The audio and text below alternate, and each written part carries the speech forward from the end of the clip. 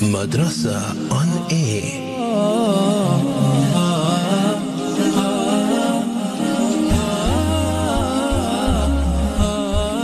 Assalamu alaikum wa rahmatullahi wa barakatuh, and welcome back to your show Madrasa on Air, Developing Islam in Me. I hope that you have been enjoying the show so far and for the duration that it has been on, and that you have truly benefited from it, alhamdulillah.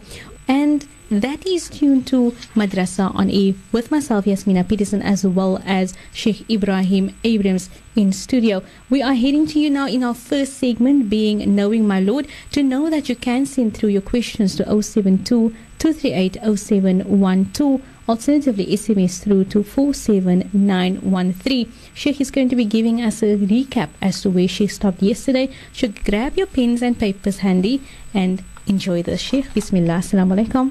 Wa alaikum salam wa rahmatullahi wa barakatuh. How's yourself, and Yasmina? Alhamdulillah, Sheikh. How's yourself doing? Alhamdulillah, alhamdulillah, mashallah. Thank Allah ta'ala. Bismillahir Rahmanir Rahim. Alhamdulillahi wahda wa salatu wa salamu ala man la nabiyya ba'd. Rabbi shrah li sadri wa yassir li amri wa hlul 'uqdatan min lisani yafqahu qawli. اللهم علمنا بما ينفعنا وانفعنا بما علمتنا وارزقنا علما يا ذا الجلال والإكرام. السلام عليكم ورحمة الله وبركاته. Alhamdulillah, all thanks and praise is due to Allah always and forever, and love and salam to our beloved Prophet Muhammad sallallahu alaihi wasallam, the last and final messenger whom Allah have shown as sent to us for the simple reason he can guide us to be able to find the best for this world and the best for the hereafter. May Allah grant us to be worthy of that, inshaAllah. Ya Rab, la hawla wa la quwwata illa billah. In this segment, before we get into the segment, allow us to make the dua to collectively, inshaAllah. A'udhu billahi minash shaitanir rajim. Bismillahir rahmanir rahim. Alhamdulillahi rabbil alameen. Ar-Rahmanir Rahim. Maliki yawmiddin. Iyyaka na'budu wa iyyaka nasta'een. اهدنا الصراط المستقيم صراط الذين أنعمت عليهم غير المغضوب عليهم ولا الضالين آمين يا رب العالمين. ربنا ظلمنا أنفسنا فإن لم تغفر لنا وترحمنا لنكونن من الخاسرين. اللهم اجعلنا من الذين يستمعون القول فيتبعون أحسنه برحمتك يا أرحم الراحمين. اللهم بارك لنا في رجب وشعبان وبلغنا رمضان برحمتك يا أرحم الراحمين. ربنا زدنا علما وارزقنا فهما برحمتك يا أرحم الراحمين.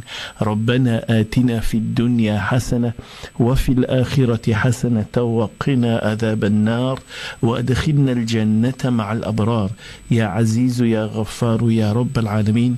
إن الله وملائكته يصلون على النبي يا أيها الذين آمنوا صلوا عليه وسلموا تسليما. اللهم صل على سيدنا محمد وعلى آل سيدنا محمد وأصحابه وبارك وسلم. سبحان ربك رب العزة عما يصفون وسلام على المرسلين والحمد لله رب العالمين. MashaAllah, people, in this segment that we are now knowing my Lord, we have been yesterday with the issue of the qissa of Nabi Musa and his people, and we've directed our people to be able to go to Surah Qasas. And we've asked you to be able to go through Surah Qasas to see certain things there, and you could read through it, because we lightly just mentioned things to you, but at least you could go have a better and deeper, slightly more deeper than, because for what we're doing, there's a lot of work to be covered. So we're looking at how can we make value of our time. So we give you the references. So the simple reason that you can go and check those references, that makes it easy for you and for us, right? Inshallah. We are at this moment from the reference of Surah Qasas, that's Surah number 28, verse number 7 to verse number 16, right? Or no, to verse number 14. In there, we actually told you of how Musa grew up, what happened from the moment of his mother, and what happened, and how Allah guided his mother to be able to put him on the river within the little cradle she made for him, and how Allah then decides that Fir'aun will meet up with the child, and the response of the wife of Fir'aun, and how she feels that they must rear this child in the house. But this is all part of Allah's decree, as Allah wanted it to have happened. We've said Nabi Musa then grew up in the palace, but at the same time with his parents as well. With his mother, Allah has granted him his mother to be with him from time to time, or he could be with his mother. And so for all that he was reared in the palace, we've said, and he was reared with all this emotion of a person that's been in the palace, he's also been with the advice and the guidance of his mum all the time. And his mum has been there as a reminder, and his parents has been there as a reminder for him where he comes from, and the fact that they as a people have a belief of worshipping Allah, right? And this went through their processes of lifestyle. And so Nabi Musa, even though he stayed in the palace, and even though he came to see how everybody had to be able to give honor and dignity to Fir'aun and treat him with such greatness, as the family of Fir'aun, the load was not put onto them equally to what the other people had to do. And he was now considered the family of Fir'aun, and he went through all the luxuries being in the palace, right? But he didn't miss the message of the fact from his mother's side or his family side that he in actual fact knows that there is a Lord, right? Other than Fir'aun or what Fir'aun claims. Subhanak la hawla wa la quwwata illa billah. May Allah grant khair for all of us, inshallah. Shukran so much for. Now we are still in our first segment, being Knowing My Lord, and this is where you can send through your questions if you have any questions regarding what Sheikh is speaking about, as well as what Sheikh has been mentioning. Our SMS line is always open on 47913. Alternatively, our WhatsApp is 072 238 0712. And Sheikh is now going to be continuing. Sheikh, tafaddal. Shukran, jazakallah khair for that one, Auntie Yasmina. Just before the break, we were dealing with the issue of what happened with Nabi Musa in the palace, and we wanted to let us all understand that Nabi Musa had all the luxuries of the palace, but at the same time, he also had the advice and guidance from his mom. And so in yesterday's lesson, we ended with the fact that something happened to Musa where Allah granted a test on Musa, and we said Nabi Musa was a youngster, a young boy, but also well built, strong, and now he stays in the palace.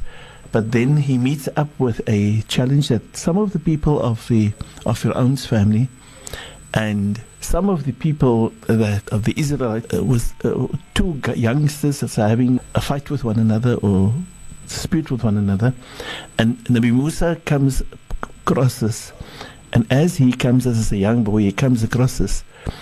He says and goes nearer to them, and he, with a hope and intention, want to bring an end to it, because he is recognized as the family of Fir'aun, but he also knows that he is Palestine. He is of origin of the Israelites. He knows that, and so he wants to be gentle and kind with both, and he wants to bring an end to the dispute that they have. And going nearer to them, he actually trying to stop the whole situation. Unfortunately, he puts his hand forward, and his hand, Allah, sorry for that. Sorry for that. The fact that he puts his hand forward creates a situation where, unfortunately, he gives a blow to one of the people, and as he gives a blow to one of those, unfortunately, this person falls immediately and he dies on the spot. Subhanak. This obviously being a shock. But Nabi Musa didn't intend to kill the person, but that happens. And then Nabi Musa got away with this. If I say got away with this, not a major issue was done, but the news reached the palace thereafter. And the next day, as Nabi Musa was, as a youngster, he was came across the same guy who was the other guy that was still alive. That same guy, he had an argument again with somebody else. And again Nabi Musa came nearer to him, and Nabi Musa again wanted to stop the situation. But as Nabi Musa wanted to stop the situation, he said to Nabi Musa, do you want to kill me like you killed the person yesterday? So, subhanak, Nabi Musa had the sheer intention to help and to assist and to calm them. And unfortunately what happened as a mistake. But Nabi Musa was in actual fact there to want to assist him, but he didn't see the assistance or didn't realize that, or wasn't there for that purpose. He rather felt that he was keeping against Musa. And at that moment, you could but imagine what happened to Musa when that happened. He recognized what he was doing and how these people was keeping it against him. Subhanak. La hawla wa la quwwata illa billah. And Allah Ta'ala then allowed Nabi Musa to be informed of what is happening with the processes of the people, that how they got to know of what's happened the day before with the person that he killed, and they made a major issue of that.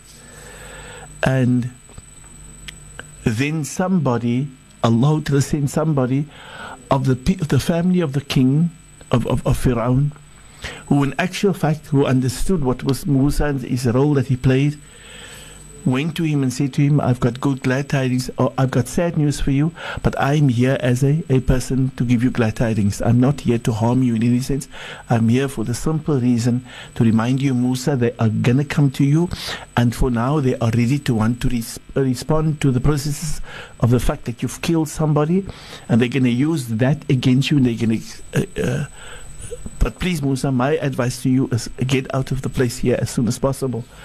And as they gave him that news, and it affected him that this person said, and he realized that it could be serious, and Nabi Musa left the place. And as he left the place, he now, remember for the very, very first time, Nabi Musa now leaves Egypt and goes into a direction he's never ever traveled on this road. Yes, remember as a young boy, they had the freedom and the luxury, and he has travels and this, that and the other.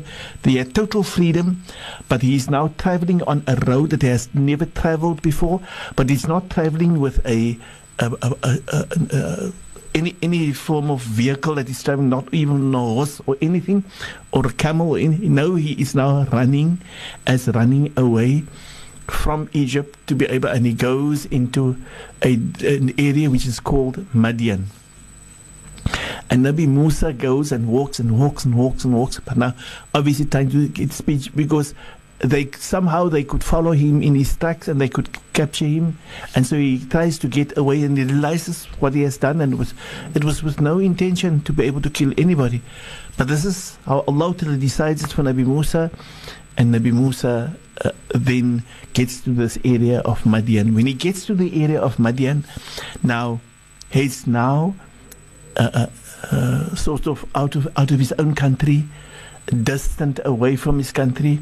He didn't know the area that he was going to. He didn't know anybody there. He just had to get away from where he was in Egypt, right? And as he got into this area, when he got to a well, and he saw people standing around the well with their different animals that they had, and they took the water from the well and fed the animals with the water of the well. Subhanak, la hawla wa la quwwata illa billah.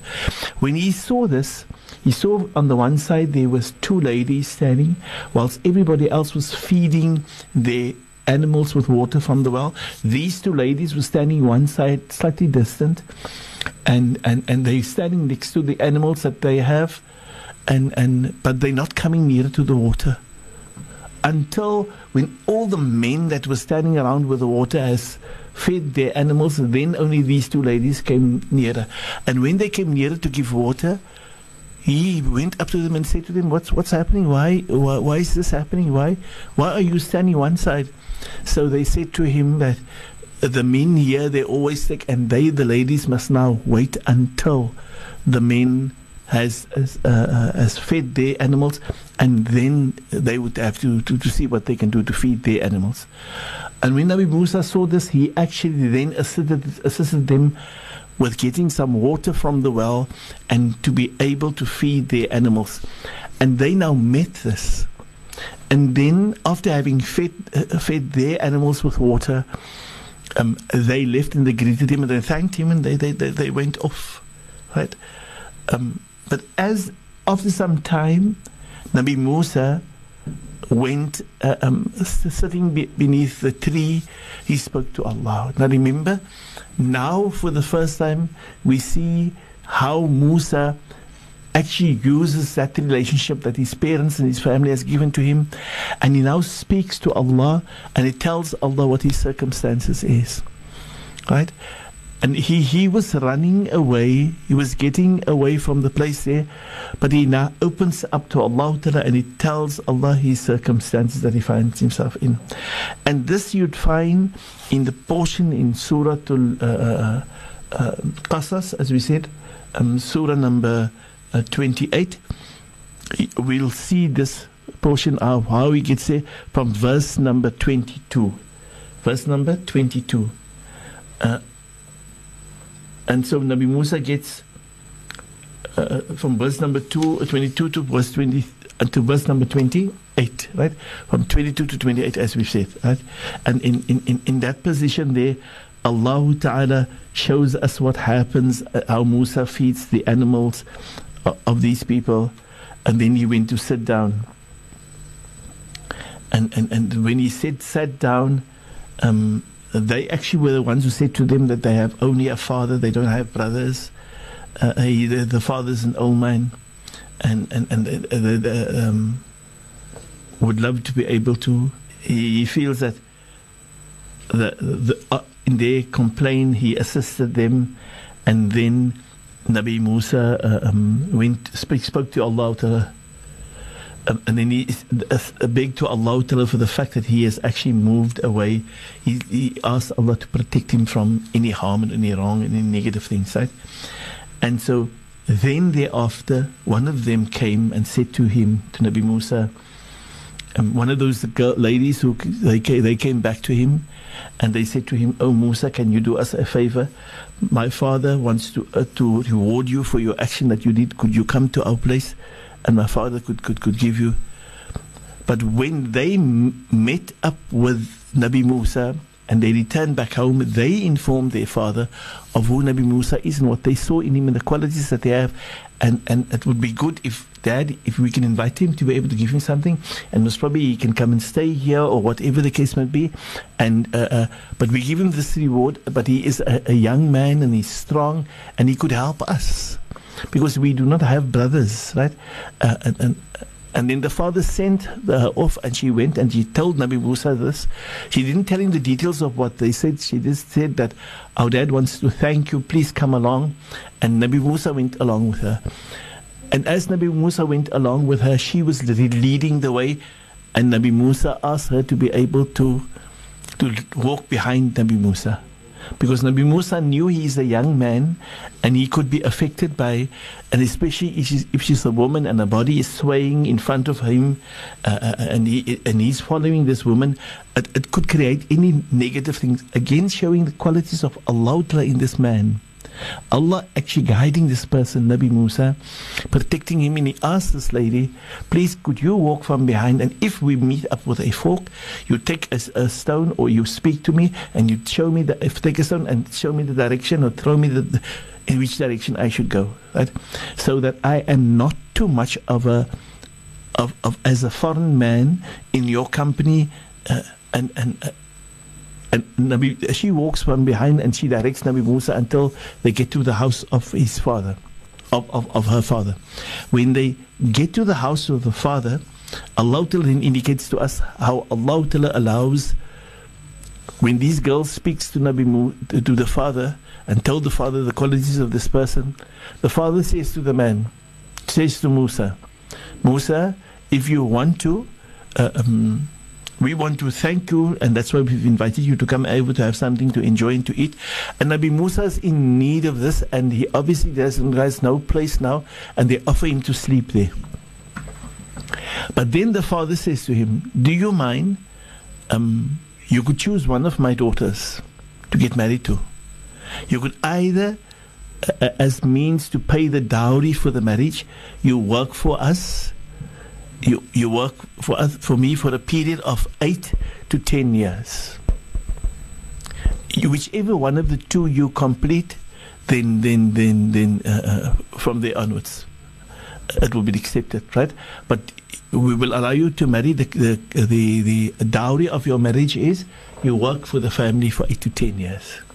So that's mean to say Nabi Musa is going to be staying with them for a period from 8 to 10 years, surety. So he gets married to one of them, and then he stays with them, and Allah grants him in the process to be able to have a family. Nabi Musa having now a family and staying with this man, this is also a very good man according to him. He sees good qualities in this man. It happens to be one of the Anbiya of that time in a different place for their own people. And Nabi Musa is the one whom Allah has granted the opportunity to get married to his daughter. And Allah grants Nabi Musa to be able to develop a relationship, a very good, and grow with them.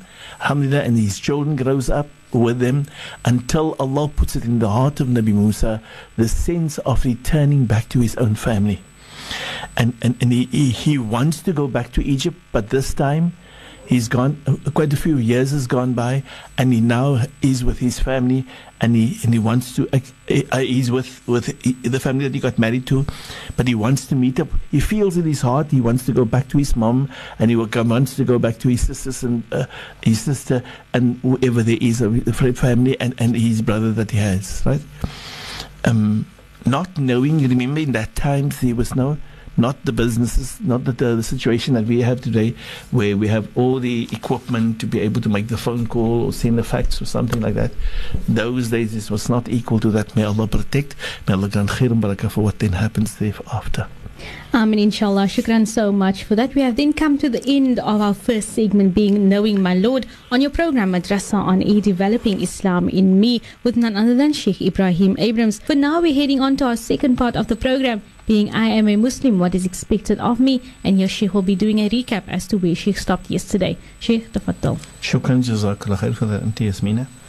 In yesterday's section, we're dealing with the section of I am a Muslim, so what is expected of me in this segment. Yesterday, we were dealing with the ghusl, and we dealt with looking at the essential components of the ghusl. We dealt with the sunnah tariqah of the ghusl of the Nabi sallallahu alaihi wasallam, and we started off with the when is it recommended for us to make the ghusl, or the occasions in which we need to be able to make the ghusl. That is what we did yesterday, and we just started there with those.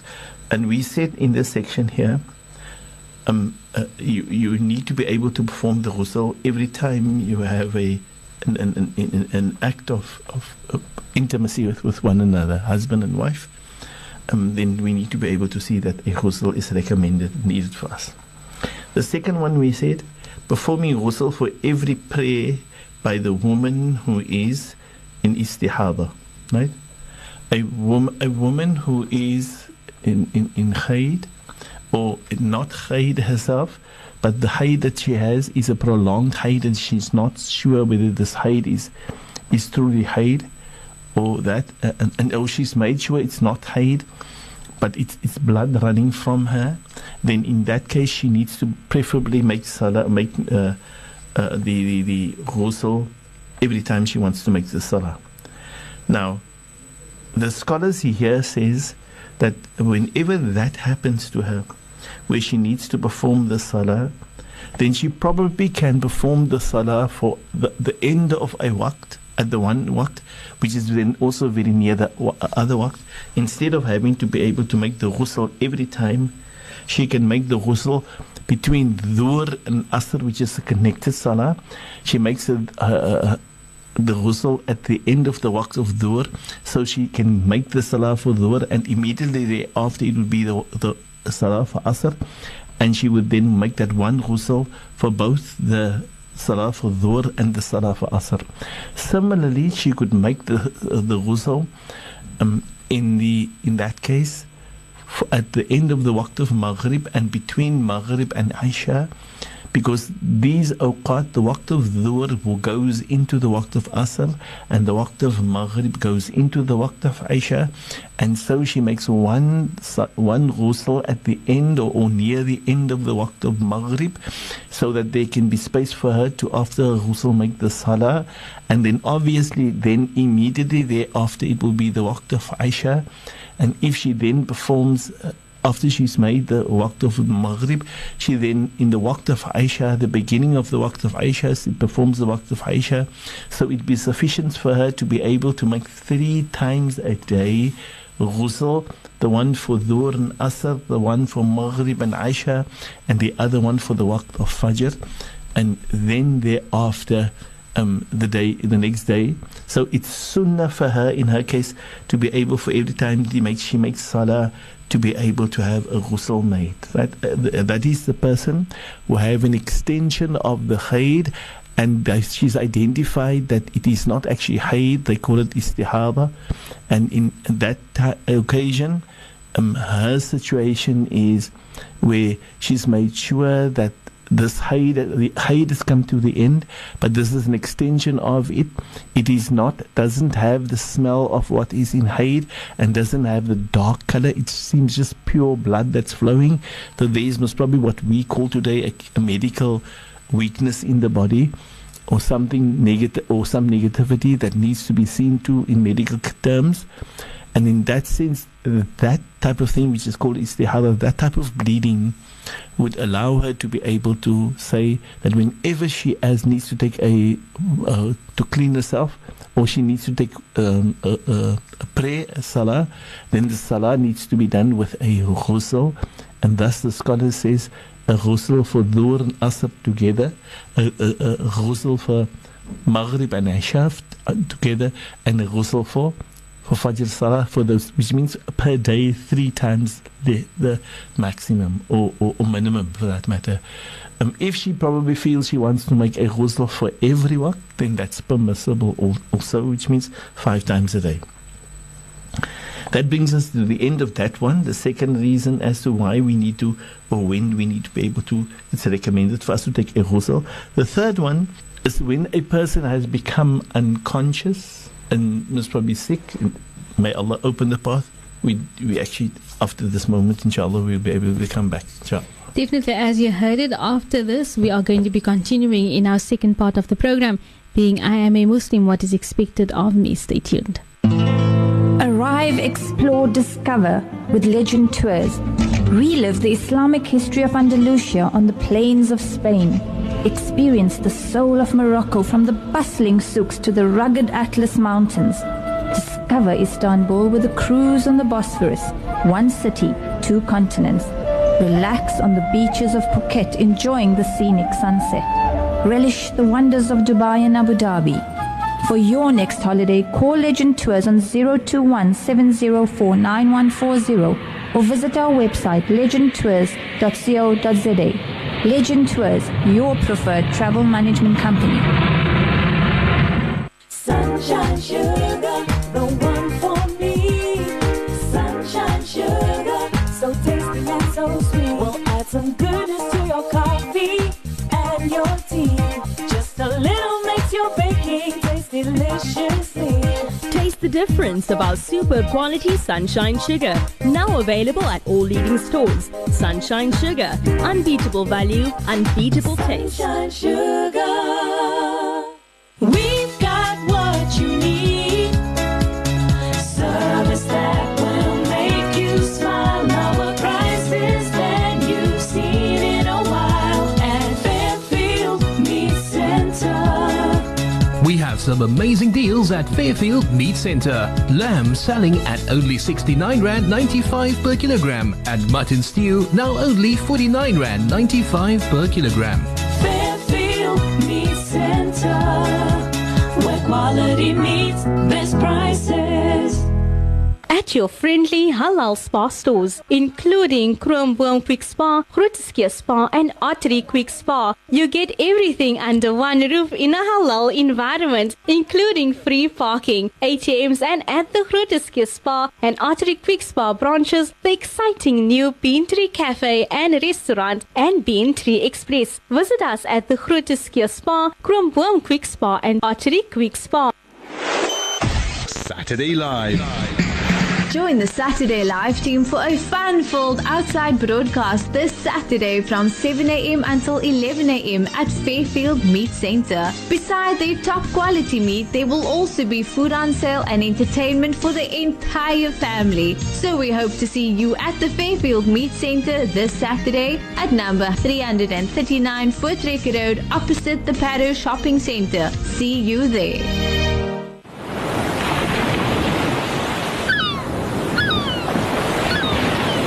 My radio station, your radio station, our radio station. 91.3 FM and 95.8 FM stereo.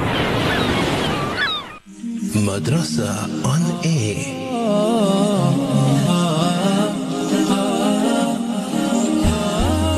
Assalamu alaikum wa rahmatullahi wa barakatuh, and welcome back to your program Madrasa on Air. We are in our second part of the program, being I am a Muslim, what is expected of me, and here I'll be handing over to Sheikh to continue. We Sheikh stop, Sheikh tafaddal. Shukran, jazakallah khair for that one, Auntie Yasmina. Just before the break, we ended on the statement by saying that one of the reasons for where it's recommended for a person to be able to take a ghusl as when a person has been unconscious prior.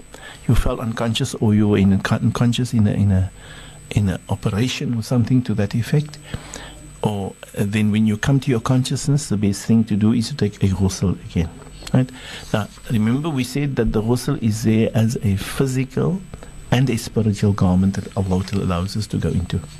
Then the next point, they say to us of the best times or recommended times when it is for us to be able to take a ghusl, after burying a polytheist. Now, if you happen to have buried a non-Muslim for some reason or another, then it is recommended, and as we've said, that the Messenger of Allah Ta'ala, Ali ibn Abi Talib narrates that the Nabi sallallahu alayhi wasallam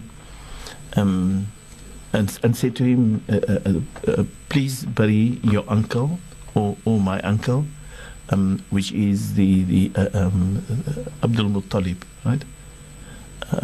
Which, I'm sorry, not your uncle, my uncle, which is your father. He must be buried after. And Sayyidina Ali went to bury his father, and then it was said to him that the Nabi Sallallahu Alaihi Wasallam told him that he should perform the ghusl after he'd done the burial of his uncle. Right? Subhanak la hawla wa la quwwata illa billah. And that is the sunnah, one of the sunnah reasons or recommended reasons for when we need to be able to take a ghusl. On the day of Eid, for the days of Eid and the day of Arafah, it's recommended for us to be able to perform a ghusl. On the authority of the Sahaba radiallahu anhu, he says, the one Sahabi says, a man asked Ali about the ghusl, and he said, make ghusl every day if you wish. The man replied, no, I am talking about the washing that is a virtuous ghusl. Ali then told him that on Friday it's recommended, the day of Arafat is recommended, and the day of Eid is recommended for us to be able to take the ghusl. May Allah open the path for all of us, inshallah. And then the next one is the performing ghusl due to washing a deceased body. Now, if you're also doing the washing of the deceased, you are busy, what they call in our situation, you were tukamani, right? You were the tukamani and you wash the deceased, then, or you're part of the washing of the deceased, then the advice of the Nabi sallallahu alaihi wasallam, whosoever washes the deceased should make ghusl. Meaning, if you are part of the ghusl, it's recommended for you to take a ghusl yourself if you wash the deceased, right? And then the other one, the Nabi sallallahu alaihi wasallam has indicated to us, is that performing ghusl in order to enter the inviolable state of the the ihram for Hajj or for Umrah. When a person wants to go for Hajj or for Umrah, it's recommended that that person, in actual fact, performs the ghusl, right? Those are of the reasons. And then the last one is when a person performing ghusl prior to entering Makkah. It's also sunnah that even though you're in the state of ihram, you've entered into the state of ihram with the ghusl, that when you, in actual fact, enter into Makkah, for that is the sunnah tariqah at the time of the Nabi sallallahu alaihi wasallam, in honor and dignity to the place that you're entering into, this place of Makkah, entering the city. It is narrated that Ibn Umar would not enter Makkah unless he would spend the night at the Tuwa until the morning and then make the ghusl and then enter Makkah. Now that is the sunnah tariqah of what he found that the Nabi sallallahu alaihi wasallam always did. The Nabi sallallahu alaihi wasallam never walked into Makkah through the night. Went to, for some reasons or another, went to a place, Dhu Tuwa, and Dhu Tuwa is the area where the Nabi sallallahu alaihi wasallam's family was staying in Makkah, just outside, on the outside of Makkah. It's in part of Makkah, but in Dhu Tuwa wouldn't go into the valley where Makkah is and meet up with the Haram and entry or make a tawaf, not through the night. The Nabi sallallahu alaihi wasallam would be there, spend the night at Dhu Tuwa. And the Nabi sallallahu alaihi wasallam, the morning before, being in the state of ihram, would go for an ghusl first as a sunnah tariqah, teaching us when we enter the city of Makkah to be able to do that, inshallah. So these are the things or the issues that we've seen as when it's recommended for us to take the ghusl. May Allah grant us to be of those people who actually do those things to the best of our ability. As the process of having to mention to you the performing of the ghusl after a person is in a state of being unconscious, Sayyidina Aisha radiallahu anha says to us, the Prophet sallallahu alaihi wasallam became grievously ill. He asked whether the people had performed prayer every time he came to his senses after having been in the ill. And we replied, no, O Messenger of Allah, they were waiting for you. He said, put water in a tub for me. Aisha added, we did so. He made ghusl and tried to stand up, but he fainted. Subhanallah. Sallallahu alayhi wasallam. When he recovered, sallallahu alayhi wasallam, he again asked whether the people had performed the prayer. And we said, no, they were waiting for you, O Messenger of Allah. Sallallahu alayhi wasallam. He again said, put water in the tub for me. He sat down and he made ghusl. Sallallahu alayhi wasallam. And tried to stand up. But again the Nabi sallallahu alayhi wasallam fainted. Then he recovered and asked, have the people performed the prayer? We replied, no, O Messenger, they are waiting for you. That was the waqt of Aisha. The Messenger of Allah, he said, put water in the tub for me. He sat down and made ghusl. And he tried to stand up, but he fainted for the third time. Sallallahu alayhi wasallam. Then he recovered and asked, have the people performed the prayer? We then said to him, no, O Messenger of Allah. They are waiting for you. The Messenger of Allah says, in the remainder of the hadith, he sends Abu Bakr to be able to lead the prayer. Shukran so much for that, Sheikh. But for now, we further on with our program regarding I am a Muslim, what is expected of me. And here Sheikh will be continuing as to where Sheikh stopped last. Sheikh, tafaddal. Shukran, jazakallah khair for that one. Yasmina, we are now in this section, on the last part of the section, inshallah. We are dealing with we've completed the process of the ghusl. Alhamdulillah, we're now going to an area or a new topic that is called the tayammum, a portion. Remember, we did the wudu, we did the istinja, we did the ghusl, and now we're dealing with the tayammum. Now, the tayammum is something that you can do in place of wudu or in place of the ghusl itself, right? We're going to deal with that as we go along, inshallah. First and foremost, I'd like to share with you the base of the tayammum. Where do we get that from? What is the proof that we have for tayammum? It comes from Allah Ta'ala saying this to us in the Holy Quran. And Allah Ta'ala mentions to us in Surah Al-Ma'idah, Surah number 5, verse number 6. وإن كنتم مرضى أو على سفر أو جاء أحد منكم من الغائط أو لامستم النساء فلم تجدوا ماء فتيمموا صعيدا طيبا وامسحوا بوجوهكم وأيديكم منه until the end of the ayah. The meaning of the area is, yes, if you are ill or on a journey, or in any of you comes from answering the call of nature, meaning you went to the toilet, or you have been in contact with your partner, intimacy, and you find no water, which means you need to take a ghusl, then perform tayammum with clean earth, says Allah, right?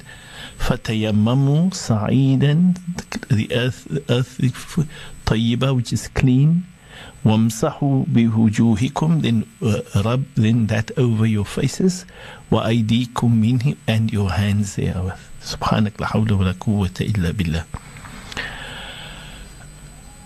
The words of the Nabi sallallahu alayhi wasallam, that he said that the pure ground, the earth that is pure, is the ablution for the Muslim even if he does not find water for 10 years. Subhanak.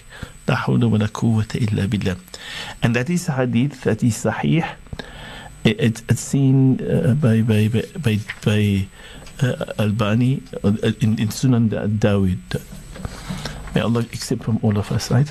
Now we're looking at the causes that makes it permissible. What is the cause that makes it permissible for you and me to be able to use the tayammum? I said it could be used for wudu and for the ghusl.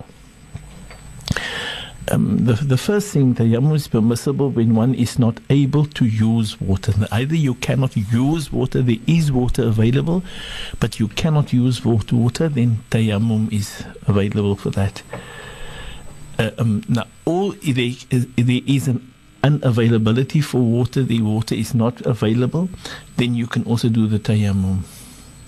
Or the other reason, there is water available, but you are afraid with some fears. Now, what has happened in the time of the Nabi sallallahu alaihi wasallam, in those days, in those times, if somebody had to be able to, when they went on the expeditions, sorry for that, when they went on the expeditions, and on these expeditions it became an uncomfortable situation where people unfortunately had a wet dream and through the night, but they were on an expedition, and if they had to be able to go out and have water, put the fire on for water, then they will be exposing themselves to the enemies that they are busy at a certain place. So the enemy will immediately know where they are, so they then can't put on water, so they don't take normal water to be able, and it's winter, very, very cold, then it wouldn't be recommended for them to be able to do that. And in cases of that nature, it is permissible for them to be able to do the tayammum. Now, we have certain ahadith. In those one hadith says, the Sahaba radiallahu anhum says, we were with the Messenger of Allah on a journey, and he led the people in prayer while there was a man who did not join them in the salah. Nabi sallallahu alayhi wasallam after the salah said, what prevented you from praying with the people? He said, I was in a state of janaba and junub, meaning I had a wet dream and there is no water. The Nabi sallallahu alaihi wasallam then told him, you should use the ground as that will be sufficient for you, meaning you use the dust of the ground or the ground, and you can do what they call the tayammum with that. That's what the Nabi says. In another hadith, there is the mentioning of the Sahabi, says Jabir, he said, we went out on a journey and one of us was struck by a rock and injured in his head. he had a wet dream and he asked his companions, do you see that I have an exception to make tayammum instead of ghusl? They replied, we do not find any exception for you while you have the ability to use water. Thus, he made ghusl. And when he made ghusl, he obviously took the water and rubbed it on his head or of the water. And due to that, the person died. Subhanak la hawla wa la quwwata illa billah. When the Sahaba says, when we came to the Nabi sallallahu alayhi wasallam, we informed him of what had happened to that Sahabi. Our Nabi sallallahu alayhi wasallam said, they, the group, killed him and may Allah destroy them, says the Nabi sallallahu alayhi wasallam. Should they not have asked if they did not know? The words of the Nabi Muhammad sallallahu alayhi wasallam. Truly the cure for the one who is lost is in asking. The Nabi sallallahu alayhi wasallam says, when you and I don't know, don't be hasteful to give answers. Don't be hasteful. There we find the Nabi said to the Sahaba, don't be hasteful to rather say, I don't know, let us find out. I'm not sure. Then having to give an answer, and your answer can create the death of the next person. Subhanak la hawla wa la quwwata illa. Then the Nabi said after that, sallallahu alayhi wa sallam, it would have been sufficient for him to make tayammum. Ya Rab, la hawla wa la quwwata illa billah. Then there's another hadith which the Sahabi said about when he was sent for the battle.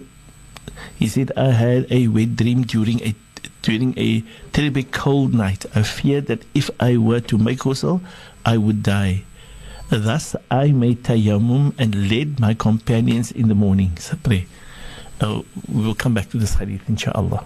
Shukran so much for that. We have ended off with our second segment being I am a Muslim, what is expected of me, and now we are going to be progressing to leadership in Islam and its progression. However, Sheikh, I feel that maybe Sheikh just wants to maybe continue and with the hadith in which Sheikh mentioned prior, and then we can head on to our third part of the program. Inshallah, if you don't mind, Yasmina, we just complete the hadith and then we can coming back to the hadith tomorrow, inshallah. But the hadith mentioned to us where the Sahabi said about when he was sent on this battle, he said, I had a wet dream during a terribly cold night. I feared that if I were to make ghusl, I would die because of, remember, the reasons for death in the, as we said earlier, either making the fire to put the water on. Thus I made tayammum and led my companions in the morning prayer, in the Fajr Salah. He says, when the Messenger of Allah came to us, I mentioned that to him. The Nabi sallallahu alayhi wasallam said, did you lead your companions in prayer while you were in the state of janaba? He was, and I said, I recalled Allah's statement. Allah says, وَلَا تَقْتُلُوا أَنفُسَكُمْ إِنَّ اللَّهَ كَانَ بِكُمْ رَحِيمًا. And I said to the Nabi sallallahu alaihi wasallam, I recalled the words of Allah, and where Allah says, do not kill yourselves, surely Allah is most merciful upon you.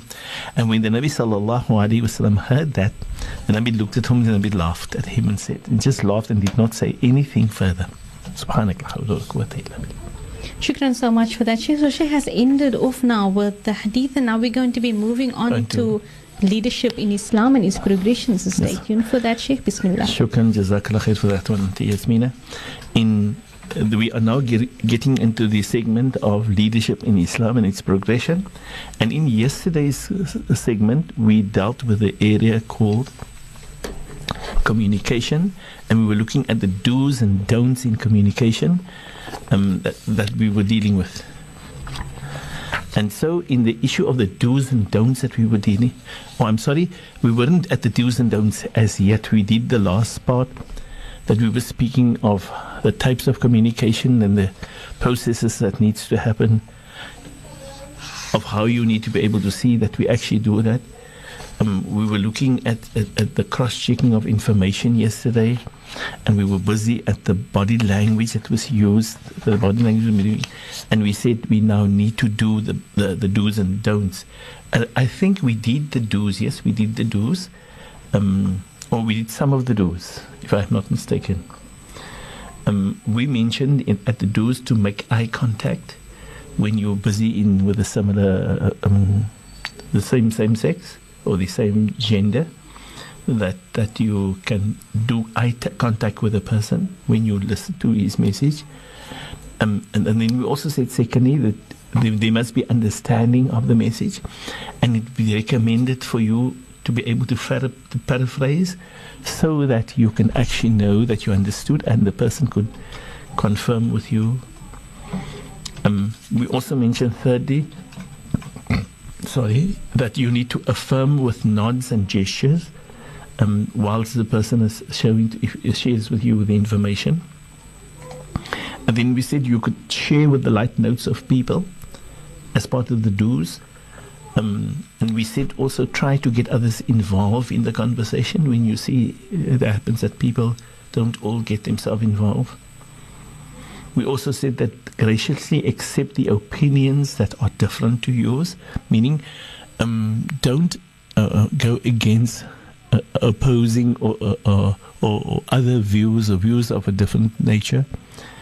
Don't go to oppose them, just accept them.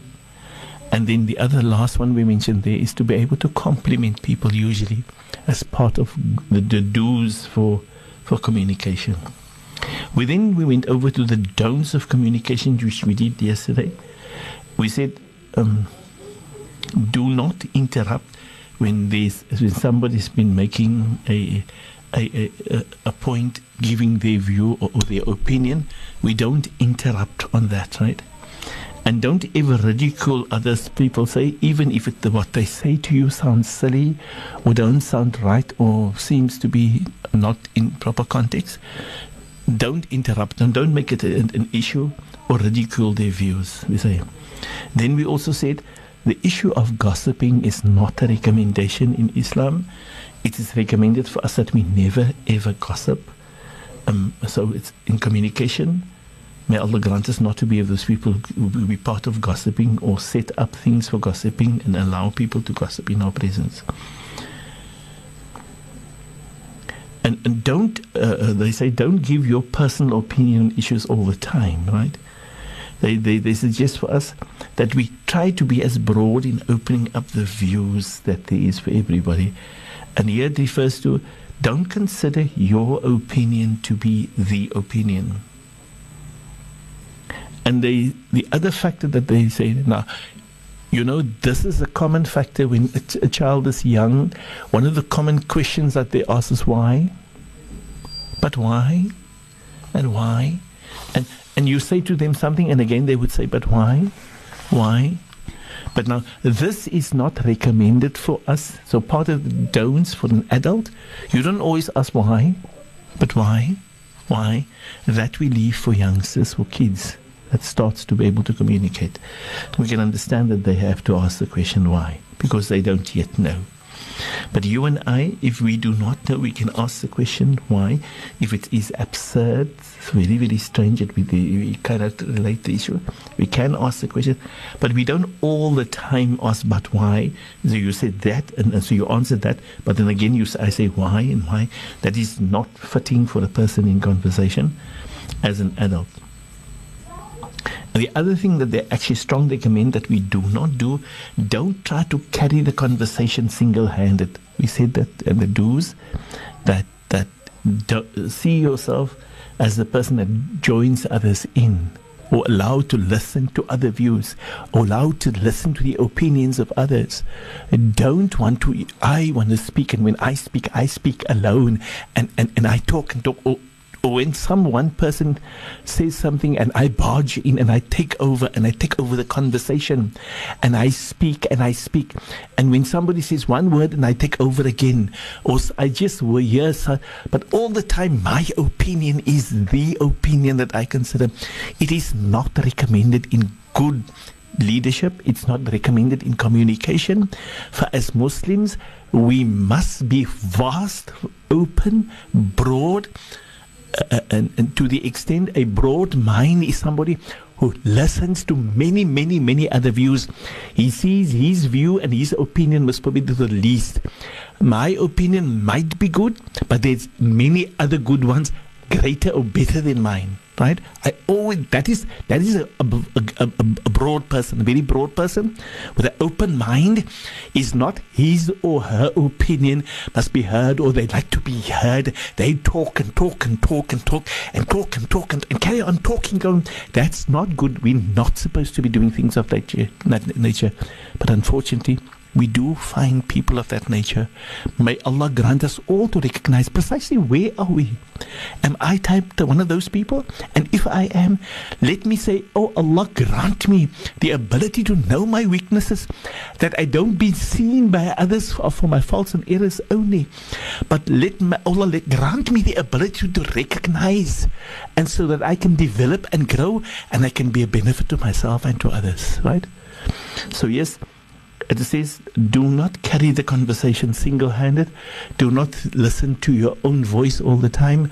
And don't be of those people who love yourself. You love to hear yourself talking, right? And many times those people who says, I. Na'udhu billah. May Allah grant us not to be those people with the I always. It's not good. It's not good qualities. It's not recommended. Remember, these scholars are actually advising us. And their advice is saying to us, you are not going to give a positive sense of good leadership, and your communication is not healthy. It's corruptive, it's destructive, because you I all the time, right? Or you want to listen to yourself all the time, or you don't give space for other people to participate in their views and opinions in the discussions. So may Allah grant khair and barakah as we go along. Last but not least, they say to us, criticize or don't criticize the ideas of others without having been asked. If there is a group of people sitting, don't ever criticize and say, yeah, but that's what you said is this. We allow ourselves to know that there's a variety of different people who sees things differently. Many a time I'm prepared to criticize, but when I criticize, I do not understand the extent of the other side. So it allow myself to be able to listen, to understand, and come to see the vastness in the diversity that there is amongst humanity, right?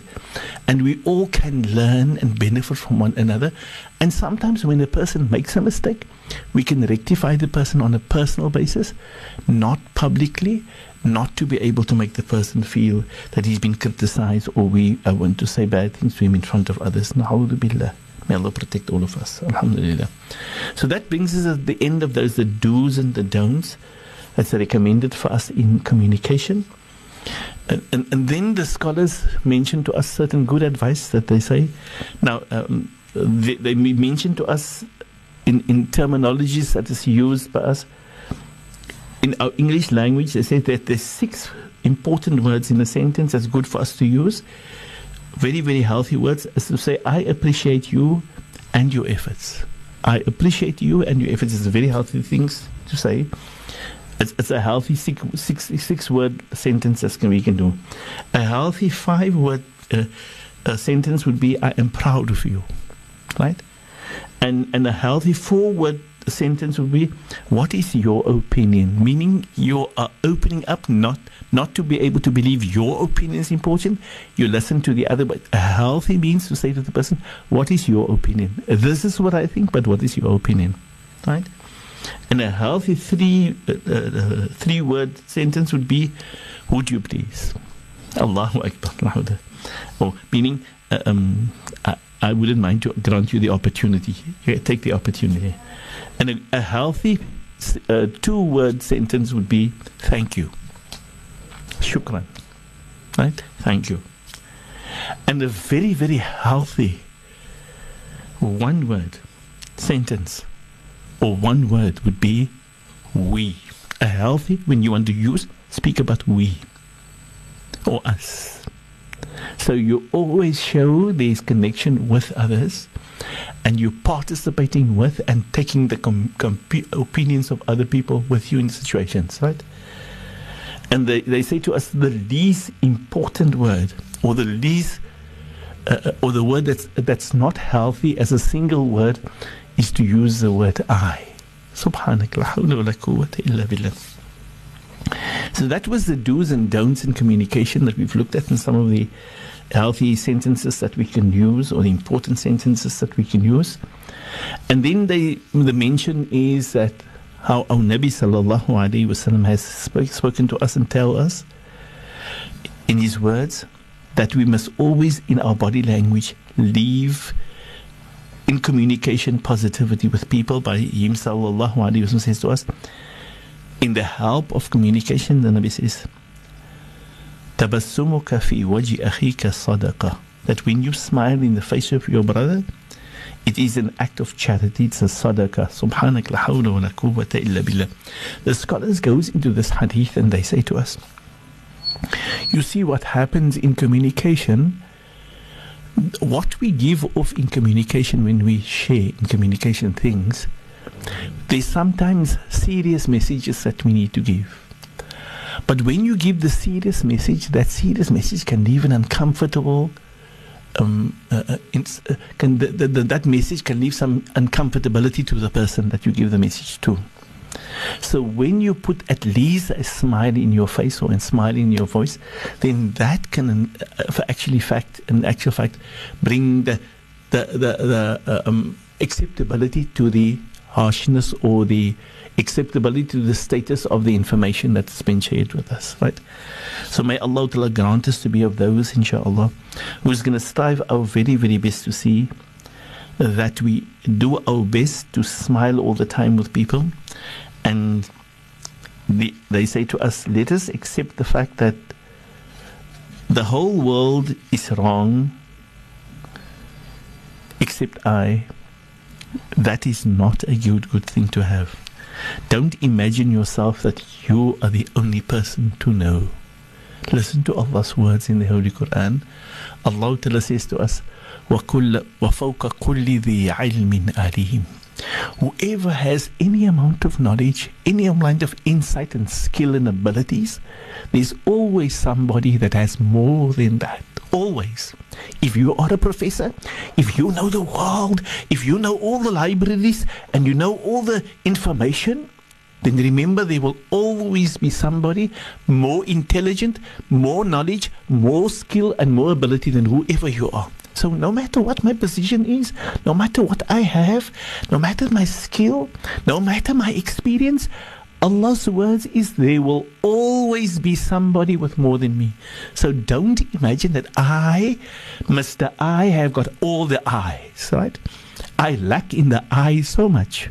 May Allah grant us insight, meaning allow us to understand that if I think I know something, remember there's always others who knows millions or billion times much more than what I think I know, with all my experience, with all my skill, with all my knowledge, and with all my abilities. Ya Rabb, la hawla wa la quwwata illa billah.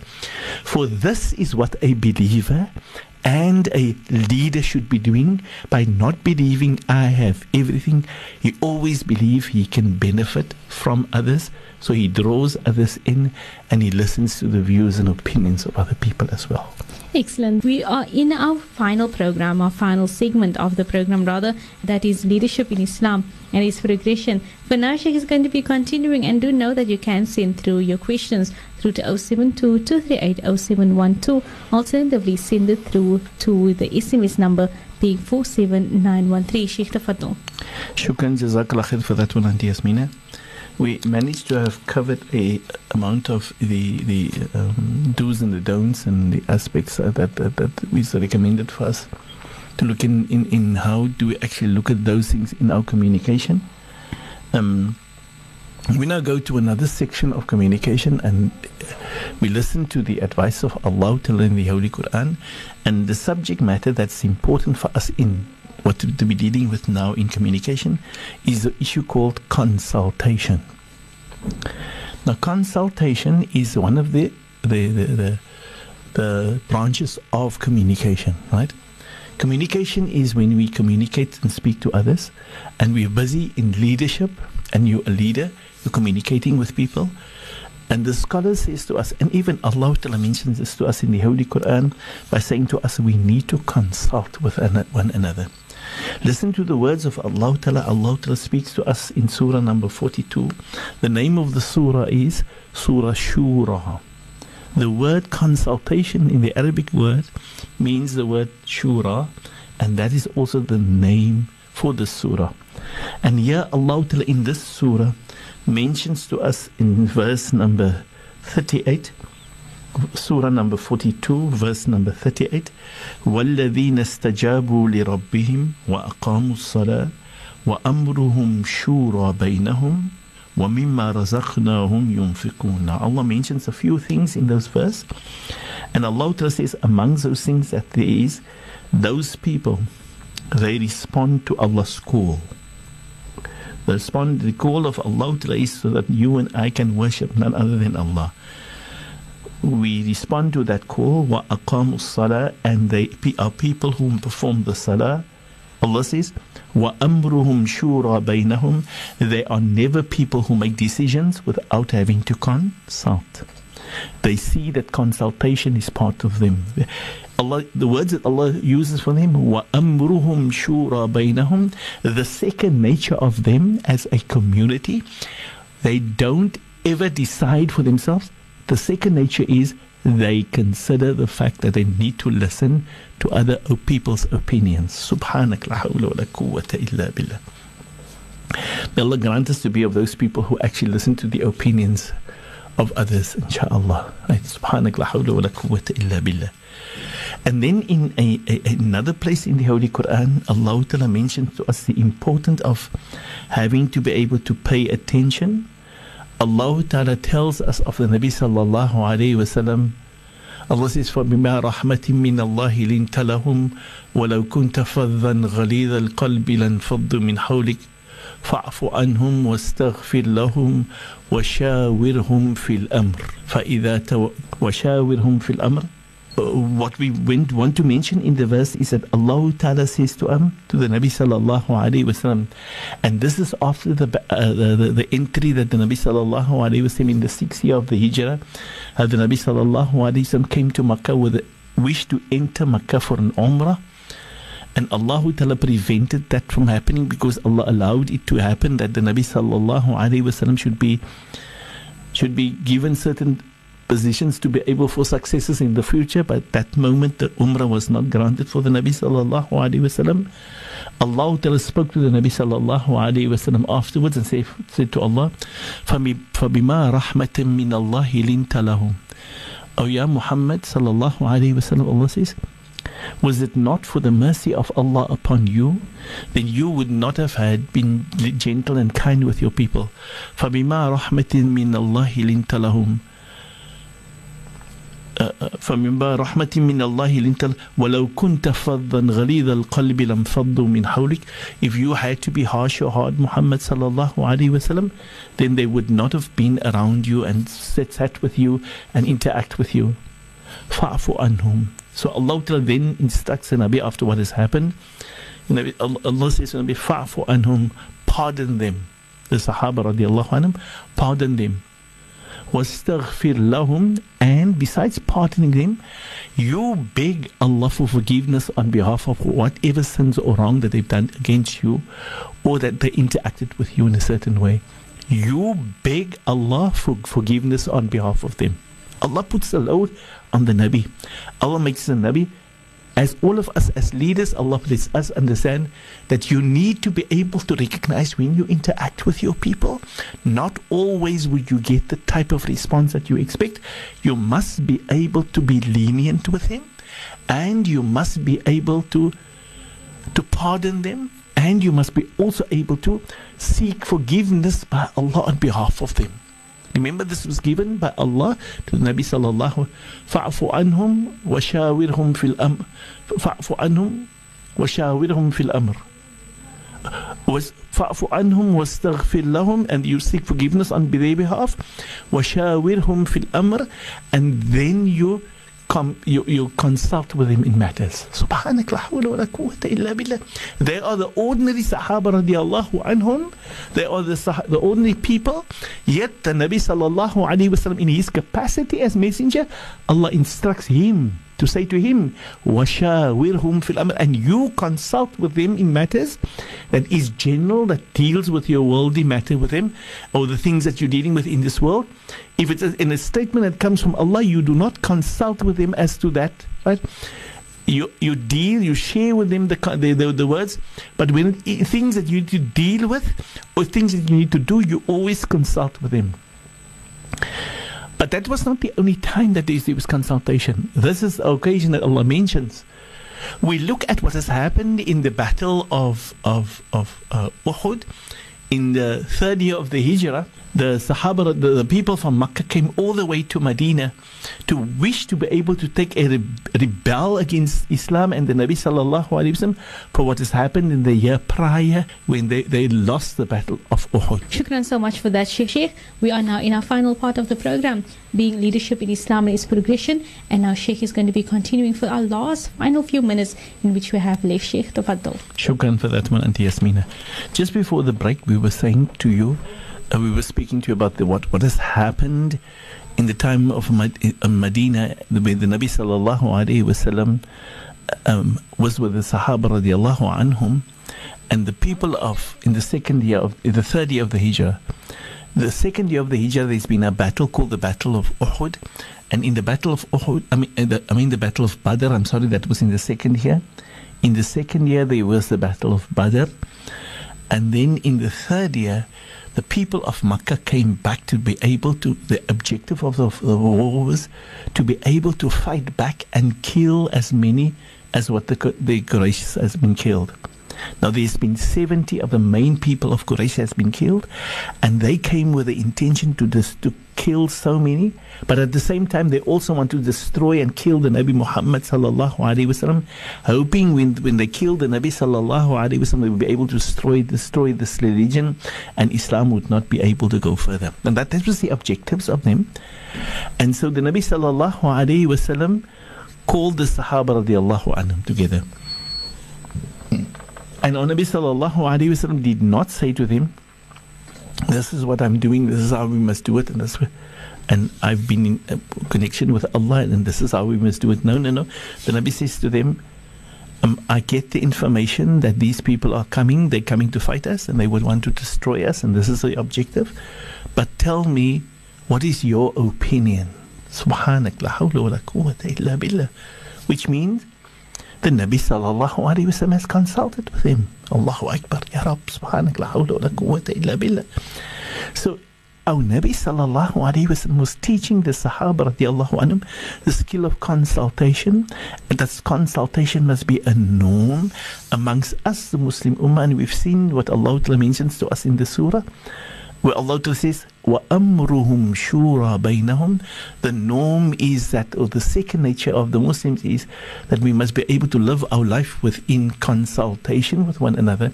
And if there is reasons for decision making, nobody ever makes a decision. It is not the law for the person who is supposed to, who's been given the responsibility of decision making, to just make the decision. His decision can only come after he or she who wants to make decisions to realize it is Allah's command that they must consult. Their view and opinion might be the least view to consider. If they do not listen to other views, then most probably they will create uncomfort on the earth, and the havoc will happen. There will be infight, and there will be people having to have difference of opinion. Whereas if you allow consultation to happen, what does consultation do? Consultation tells everybody this is your opinion, and it allows others to be able, because you allow them to give their opinions and views as well, and you allow yourself and others to listen to that, and you become so much broader. You broaden your mind, your vision, your view. Your horizon develops so much when you listen to the opinions of others, and that is what's consultation all about. Consultation is so that you can actually realize Your strength lies in other people, and you can be so much more better. And your opinion and your decision, especially, your decision can become so much more meaningful, and everybody finds ease to accept your decision because they've heard you've been able to allow to listen to other views and opinions there, and it makes them also feel good about the fact that they can then participate in the process of successes, whatever needs to happen, whether that is in the home, whether that is in an organization or in a business or in the country in control or whatever. It happens through the process of consultation, and when we consult, then subhanak la hawla wa la quwwata illa billah, life becomes so meaningful. Not only life becoming meaningful, but the fact that our leadership becomes meaningful, and we share positivity to the next generation, and they can develop and grow with the very fact that we actually pass over this important aspect that Allah says, وَأَمْرُهُمْ شُورَى بَيْنَهُمْ, and that shura is a norm and a common thing amongst them. And we've indicated to you how Allah said to the Nabi sallallahu alayhi wasallam, even after the occasion of having to the Nabi sallallahu alaihi wasallam on the 6th year had to go to Makkah with the intention for going on the Umrah, Allah said to Nabi sallallahu alaihi wasallam, fa'fu anhum, pardon them, wastaghfir lahum, and make istighfar. You take the responsibility of begging Allah for forgiveness for their weaknesses and their sins.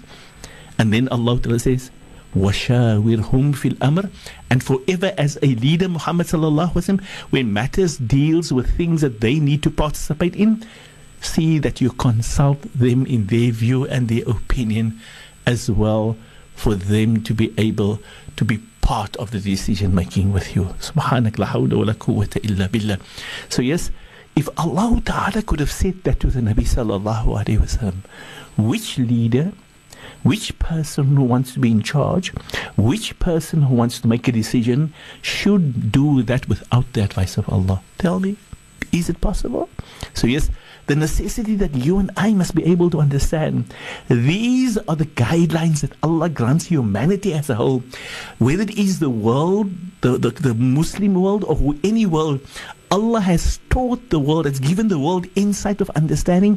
Consultation is a normal process of successes, and the best and the highest form of success for man's development under leadership is to be able to go with consultation.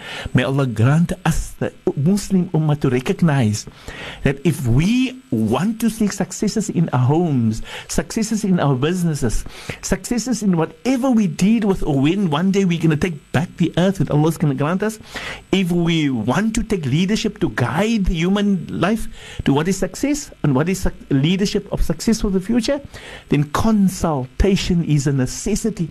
It's a fard. It's compulsory for the leader to recognize that he needs to draw in the opinions of others, and he needs to be able to allow that leadership is that which he passes over to the next generation by allowing his children and his youth and the organizational people to participate through the process. The fact that he doesn't have all the answers, and if he ought to have had all the answers, he still is prepared to offer his view, his decision, only after having to consult with everybody else, so that they can become more meaningful and they can grow. And he recognized that leadership is not something that's meant for now and today only. It is meant for the development of generations to come thereafter. May Allah open the path for all of us, inshallah. Alhamdulillahi Rabbil Alameen. I see we've come again to the end of our time, rushes up against us. May Allah grant us khair and barakah. Allow me to be able to make the final dua, if you do not mind. Put our hands together and we recite Surah Al-Asr. A'udhu billahi minash shaitanir rajim. Bismillahir rahmanir rahim. وَالْعَصْرِ إِنَّ الْإِنسَانَ لَفِي خُسْرٍ إِلَّا الَّذِينَ آمَنُوا وَعَمِلُوا الصَّالِحَاتِ وَتَوَاصَوْا بِالْحَقِّ وَتَوَاصَوْا بِالصَّبْرِ وصلى الله على سيدنا ومولانا محمد وعلى آله وأصحابه وبارك وسلم. سبحانك اللهم وبحمدك نشهد أن لا إله إلا أنت نستغفرك ونتوب إليك. And we beg Allah, we ask Allah, اللهم باركنا في رجب وشعبان وبلغنا رمضان برحمتك يا أرحم الراحمين والحمد لله رب العالمين. Alhamdulillah Rabbil Alameen. Shukran so much for that, Sheikh. And that then brings us to the end of our program. And then before I let go of Sheikh, just Sheikh maybe want to mention that the workshop that's going to also be taking place in the month of April, inshallah. Okay, yeah, there's another workshop that's going to take place, and that's on the 26th of April. Inshallah, and that workshop inshallah is taking place in Mitchell's Plain at the Lentehia Masjid, inshallah.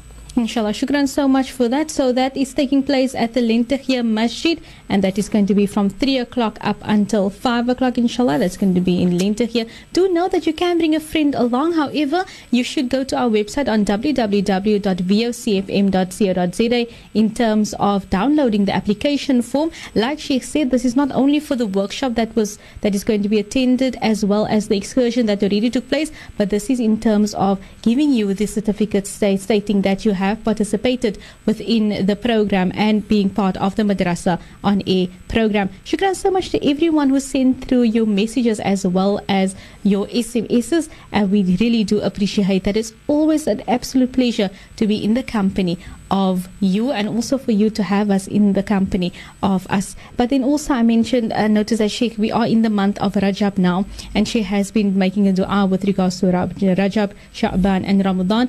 Sheikh, last few minutes of this program before we end off, I know it's like about 2 minutes for 2, but we're going to be extending it a little bit more, seeing that Ramadan is on our doorstep. What is some of the most common and some of the preparations and motivation that Sheikh can give to our listeners? Bismillah.